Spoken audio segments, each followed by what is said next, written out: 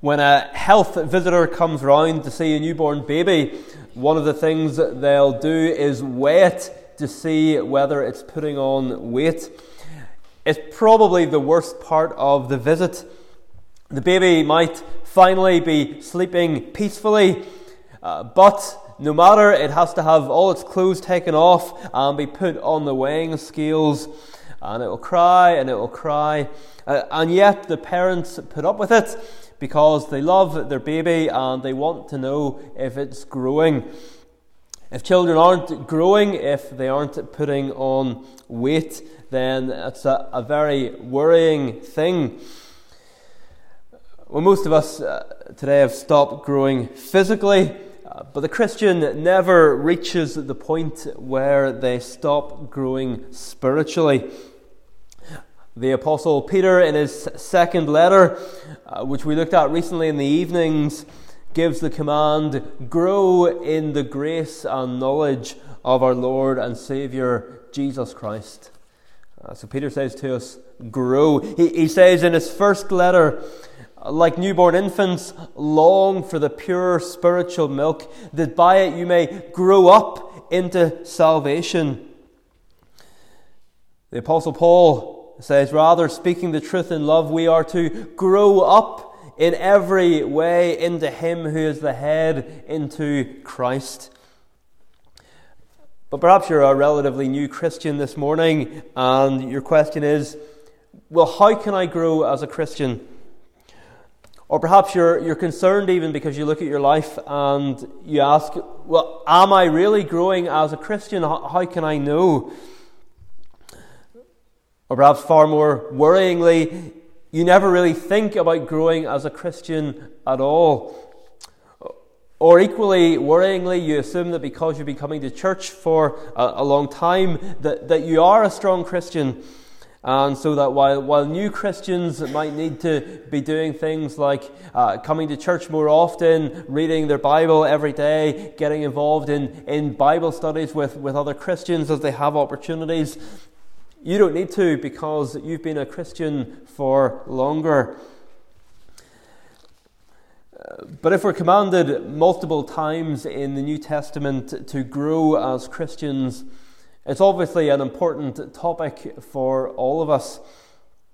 And so it's something I want us to think about together today near the start of this new year.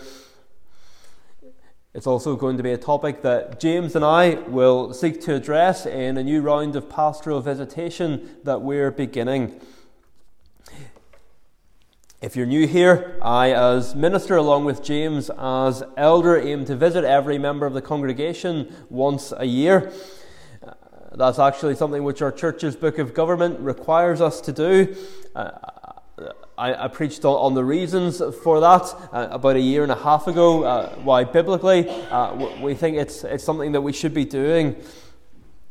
But these visits aren't just meant to be about small talk. Rather, we come to try and encourage your growth in grace. But what does it mean to grow in grace, and how can you do that?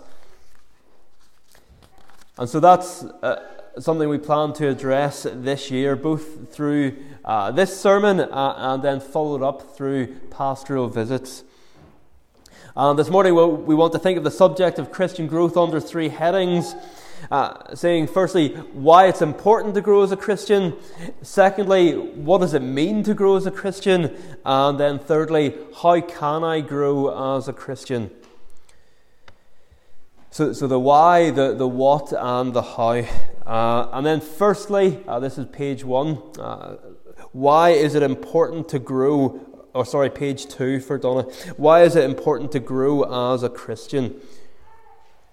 So for the first point, why is it important to grow as a Christian? Imagine the health visitor phones up to come round and see the new baby, and the parent answers the phone and says, well, you don't need to come. I'll send you a picture of his birth certificate and that'll show you that he's okay. Well, that would be ridiculous because a birth certificate doesn't prove that the baby is healthy or well. It doesn't even prove that the baby is alive. In order for the health visitor to be satisfied, they need to see the baby and they need to see signs of growth. They need to weigh her and measure her and see if her eyes can follow a shiny object. Maybe do a hearing test.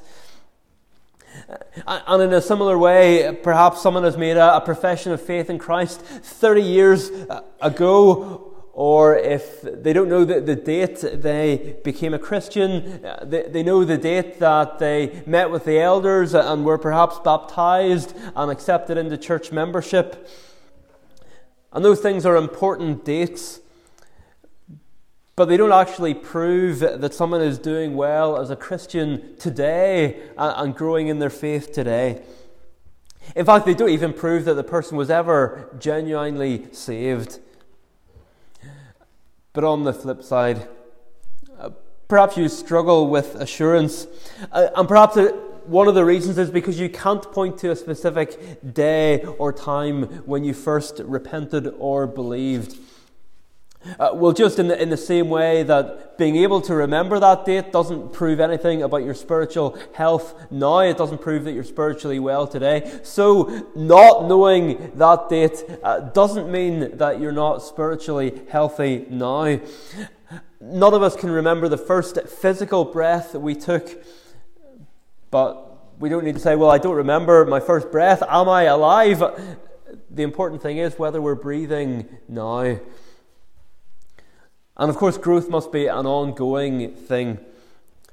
A parent can't say to the health visitor, sure, you saw the baby 2 weeks ago and she was fine then, you don't need to come round again.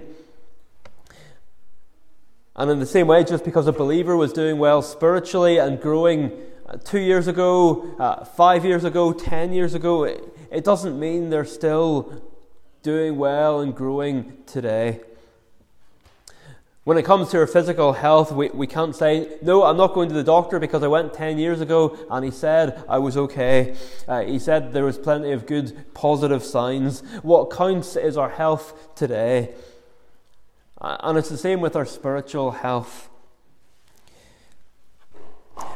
There is no standing still in the Christian life. Either we'll be going forwards or we'll be going backwards. Why are many people unhappy with what they're getting paid at the moment? Well, because in many cases wages aren't keeping up with inflation.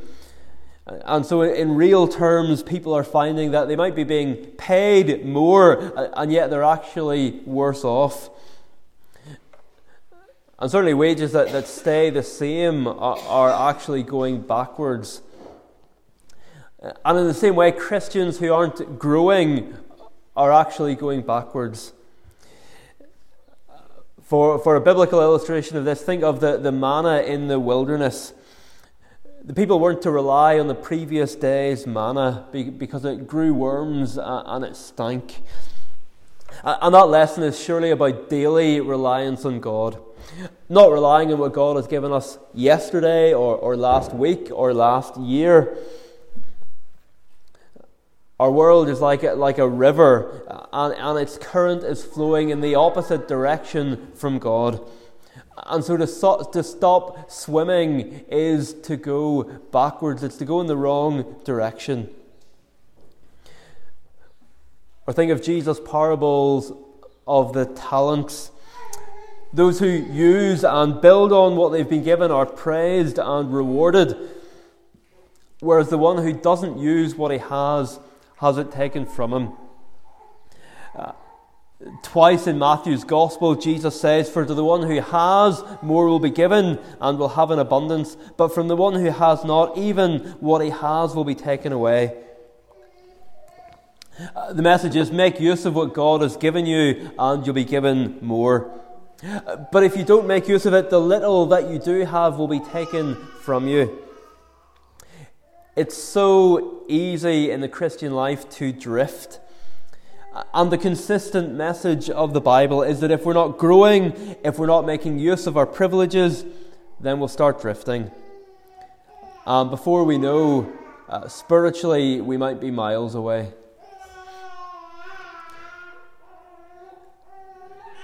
Maybe you feel that you are drifting in the Christian life? Well, if so, this is a good opportunity to start to prayerfully address that.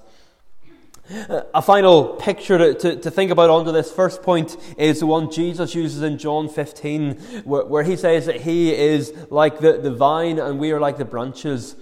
And he says, if anyone doesn't abide in me, and by implication doesn't bear fruit, he's thrown away like a branch and withers. Those branches that are attached to the tree but don't keep growing, but just stay the same, they will be cut off. There are two options for professing Christians. Either bear fruit and be pruned so that you might bear more fruit, or don't bear fruit and be cut off and thrown away. So firstly this morning, why it's important to grow as a Christian. But then secondly, what does it mean to grow as a Christian? What does it mean to grow as a Christian? We know what it is for a baby to grow. But what does growing as a Christian look like? Does it mean knowing more about the Bible? Well, certainly that's part of it. But someone can know lots about the Bible and not even be a Christian. And so while you can't grow as a Christian apart from the Bible, growing as a Christian is about more than simply growing in knowledge.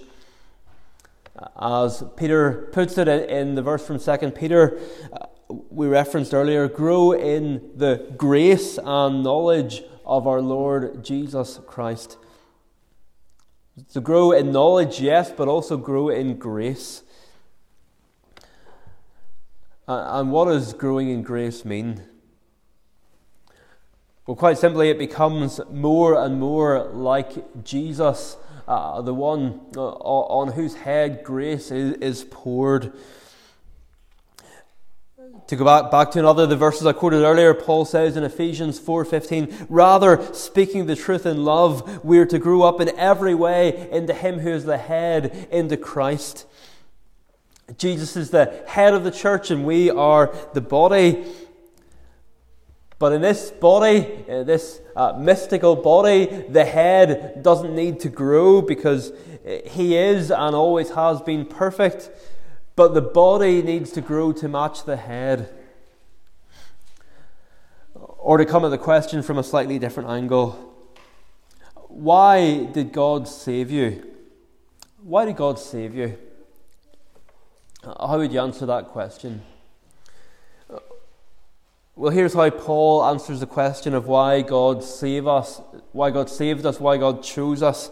In Romans 8, he says, for those whom He foreknew, He also predestined to be conformed to the image of His Son. So God predestined us not simply to be saved, not simply even in order that we might go to heaven, but to be conformed, to be made like the image of His Son, to be made like Jesus. And so again, to grow as a Christian is to become more like Jesus. And growth in knowledge is a means to that end. But whether we are like Jesus or not will be seen most clearly in how we act rather than what we know. How we react to difficult circumstances. Whether like Jesus we go about doing good, whether like Jesus we want to serve, or whether we just really want to be served. Paul makes the contrast in Ephesians 4 between spiritual children and the spiritually mature. He talks about attaining to maturity and then says, so that we may no longer be like children, tossed to and fro by the waves and every wind of doctrine. So clearly there needs to be a growth in knowledge so that we aren't like a boat with no anchor, waiting to be tossed about like every wind of doctrine. Boys and girls, why is it important for you to learn about the Bible? Well, God says if you aren't learning the truth, you'll be like a little boat in the middle of a storm with no anchor, with nothing to hold it down, and people will tell you things and you'll just accept them. And so we need to know the truth of the Bible, so we're not like that little boat being tossed about in the storm. There are many parts of the Christian church today where the slogan is "Doctrine divides." Doctrine divides. Churches where sermons are more like inspirational talks. They are shallow, and as a result, the people in the pew are too. But that's so dangerous because it leaves people with a faith that's unlikely to hold when hard times come. And it leaves people like those little boats ready to be carried away by every new teaching and every wind of doctrine. It leaves us as sitting ducks for false teachers. And so growth in knowledge is essential, but not just knowledge. Because Paul immediately goes on to say about not be like children, and then he says, rather, speaking the truth in love, we are to grow up in every way. So learning more truth isn't enough in and of itself, unless we are also growing in likeness to Christ and able to speak the truth in love. Sadly, there's a phenomenon today known as the cage stage Calvinist. Such a character, I think, has always existed, though the name is more recent. This is the person, usually a young man, who has discovered the truth of predestination and who wants to use his newfound knowledge to start arguments, which is in complete contrast to what our confession of faith says, when it says, the doctrine of this high mystery of predestination is to be handled with special prudence and care, and that it is meant to lead to praise, reverence, admiration of God, and humility, diligence, and abundant consolation to all who sincerely obey the gospel. But so often a doctrine that's meant to make us humble leads to pride. Such people may pride themselves that they are mature believers, but actually their failure to speak the truth in love shows how immature they really are. So Christian growth is about character, it's about likeness to Christ. Growing in knowledge is part of that, but it's only part.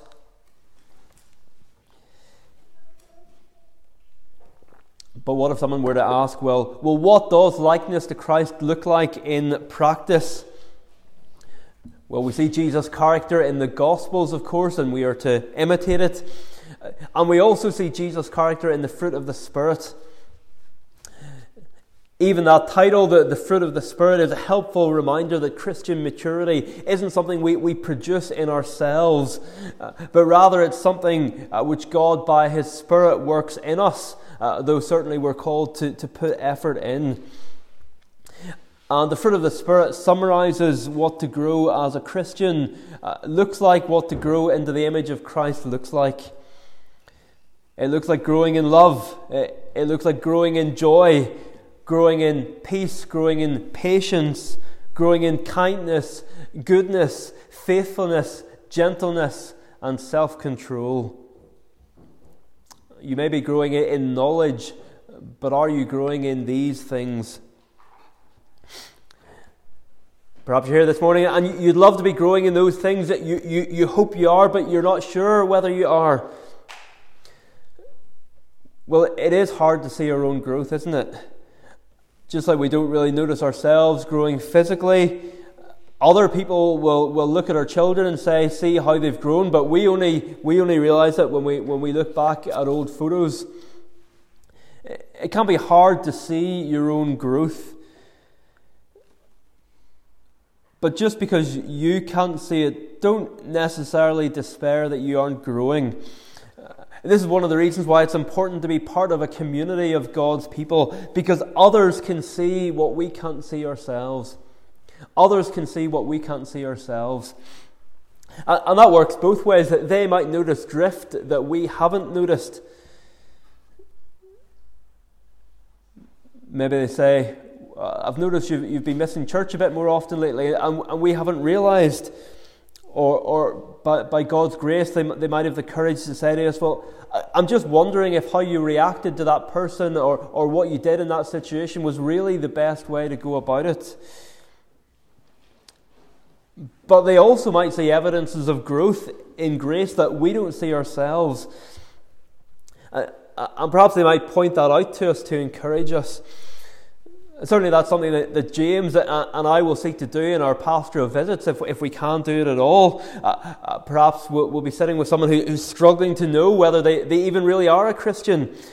And if we see evidence of grace in their life, we will seek to share that with them.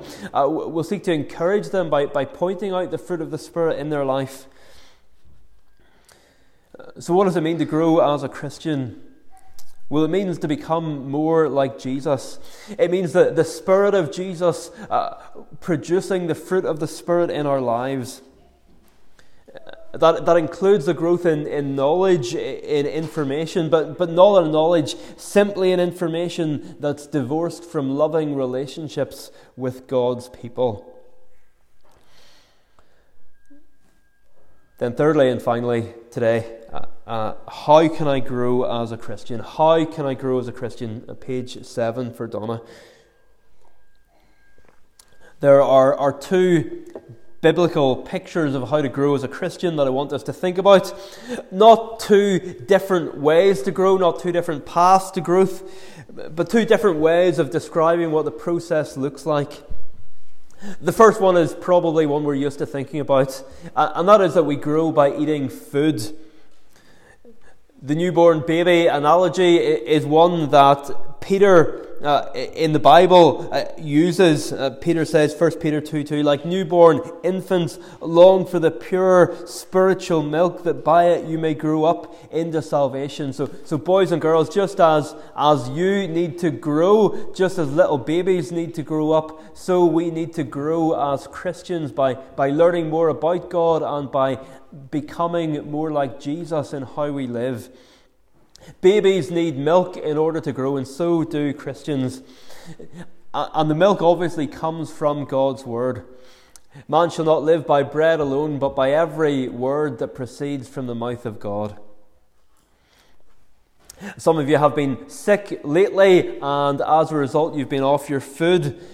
But that is the exception for any of us, because we need to eat. Normally, we need to eat. And so if we're so sick that we can't even face food, if we can't keep it down, it will leave us feeling weak. In order to grow, in order to remain healthy physically, we need food. And in order to grow spiritually, we need spiritual food. And so that's why at a pastoral visit we often ask about things like Bible reading, family worship, if you have a family, church attendance, because without them as regular features of your life, you won't be growing as a Christian. And the main means of grace, the main thing that God uses to help you grow as a Christian is, well, what would you say? It's the preaching of the Word. That's not what the average 21st century evangelical thinks when they think about feeding on God's Word. I think we instinctively tend to think of Bible reading, our own personal Bible reading. But the Bible tells us in Romans 10 that faith comes by hearing. Yes, it can come by reading too, certainly, but primarily by hearing. I quoted Jesus' words from Matthew's Gospel earlier when he said, "For to the one who has, more will be given." Luke records the same words, probably another occasion where Jesus said the same thing. But on that occasion he began by saying, "Take care then how you hear. For to the one who has, more will be given. So when he says that we need to use what we have, he's talking about how we hear God's word. So this biblical principle of using what God gives you, Jesus himself applies it to preaching. He says, take care then how you hear. There's a fairly prevalent mindset which says, well, as long as I read the Bible by myself, it doesn't matter if I miss church here or there, or if there's something else on, maybe it doesn't matter if I go to church. But Jesus would say two things to that attitude. He would say, firstly, remember the Sabbath day to keep it holy. And then he would say, take care then how you hear. So how do you grow as a Christian? You grow by feeding. In fact, the only two options you have are feeding your relationship with Jesus or starving it. Perhaps the idea of starving your relationship with Jesus sounds like something no Christian would ever do, but how do you starve a plant? How do you starve an animal? Just don't give it anything to eat. Don't water the plant. Don't feed the pet. You don't have to actively do anything bad to it. You just need to stop doing what you need to do to keep it alive. If your friend asks you to water their plants while they're away on holiday, well, if you want to destroy their plants, you don't need to go around and tear them out and smash the pots. All you do is just don't do anything, and the plants will die. And in the same way, all you really need to do in 2023 to starve your relationship with Jesus is don't give any time to it. Make sure there's always plenty of noise and busyness in the background. Don't take time to sit there with just your Bible and maybe a notebook and pen. Don't keep Sunday special. Come to church in the morning if you must, and then immediately go back to the world and forget about what you've heard. Apply the sermon to others, but not yourself. And avoid opportunities that you're given to spend time with other Christians. And that's 6 easy steps right there to starve your relationship with Jesus. And they don't really require you to do anything. Relationships die if we don't work on them. And that's true of our relationship with Jesus as well. So you grow by feeding, but you also grow by looking. We see this particularly clearly in that last verse we read in our Bible reading from 2 Corinthians 3, where Paul writes, "And we all, with unveiled face, beholding the glory of the Lord, are being transformed into the same image from one degree of glory to another. For this comes from the Lord, who is the Spirit." Let's go back for a moment to the second of our three questions today. What does it mean to grow as a Christian? It ultimately means to become like Jesus. And here in 2 Corinthians 3, Paul tells us how we become like Jesus. And how does that happen?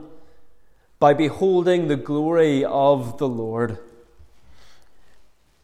This isn't separate from the idea of feeding, but rather Paul is reminding us what we should be doing as we read the Bible and as we listen to sermons. Above all, we should be beholding the glory of the Lord. Because anyone can read the Bible every day. Anyone can grow in knowledge about the Bible and about Jesus. But surely that's not the same as beholding the glory of the Lord. We can read a chapter of the Bible, we can answer questions someone asks us about the chapter, and yet we can never, in the whole process, have beheld the glory of the Lord. Remember what Jesus said to the unbelieving Jews: "You search the Scriptures because you think that in them you have eternal life." Were they right to search the Scriptures? Yes, because as Jesus went on to say, "It is they that bear witness about me." And yet those same Jews refused to come to Jesus that they might have life. A really important principle to grasp is that we become like what we behold. We become like what we behold. In other words, we become like what we look at and what we fill our minds with. We see that, for example, in Psalm 115, verse 8, where we have a description of idols of silver and gold, and then we're told, those who make them become like them, so do all who trust in them. And do we not see that in our society? People become like their idols. Someone idolizes a footballer and they want to get their hair cut the same way. They want to live like them. And someone else idolizes a celebrity and they start to dress like them, they start to talk like them. Consciously or unconsciously, we become like what we fill our minds with. And that's a terrible thing if we're filling our minds with idols or human beings, created things. But it's a glorious thing if our trust is in Jesus and we're filling our minds with Him. And so when we read the Bible by ourselves, we need to be looking for Jesus in order that we might behold His glory. From the Old Testament particularly, we need to look for Jesus to behold His glory, but also from the New, because in the New Testament there are people around Jesus all the time and they see the things that we're reading about, but they see, but they don't see, they don't behold His glory. It means that when we come to church, one of my great responsibilities is to show you Jesus. I've preached in at least one pulpit before where there's been a little note stuck to the inside of the pulpit that only the minister can see. It contains words taken from John chapter 12. Sir, we wish to see Jesus. And if that is your wish, then pray for me and pray for others who stand in this pulpit that we would show you Jesus. But just as we bring things to a close this morning, I think what we've looked at so far today would be vital if I didn't add that you also grow by serving. You also grow by serving. A baby might be eating okay, it might be growing, but if it never started rolling over, sitting up, crawling or walking, its muscles would waste away. It would not be healthy. And in the same way, perhaps someone reads their Bible every day, they come to church twice on Sundays, but they won't be a healthy Christian if they're not serving in some way or other. When David told his son Solomon to build the temple, David said to Solomon, son, I've provided everything you need, just like Jesus has provided everything we need. And so what was Solomon's role? What is our role? David says to him, arise and work, the Lord be with you. Or as another version puts it, arise and be doing, and the Lord be with thee. I love that, arise and be doing. Now, how many need to hear that verse? Commenting on the verse, the Puritan Richard Sibbes says, grace is strengthened by the exercise of it. Your body is strengthened not by diet alone, but by exercise. And it's the same with your relationship with God. You know, maybe the bottle of fruit juice that you have in the fridge, it says it's one of your 5 a day, but it also tells you that you need to exercise on it. And when we come to our Bibles, it's as if they have that sort of label too. Yes, we need to read, but we also need to exercise. And so at a pastor visit, we might talk about what service in the church might look like for someone at their particular stage in life, which will differ. Many of you don't need an invitation to serve from day one. You have been serving in the church. But perhaps others need to hear the exhortation, arise and be doing. Because otherwise, no matter how good your diet is, you'll grow flabby. You'll never become a strong Christian. And in turn, if we're not exercising, then it'll probably affect our diet as well.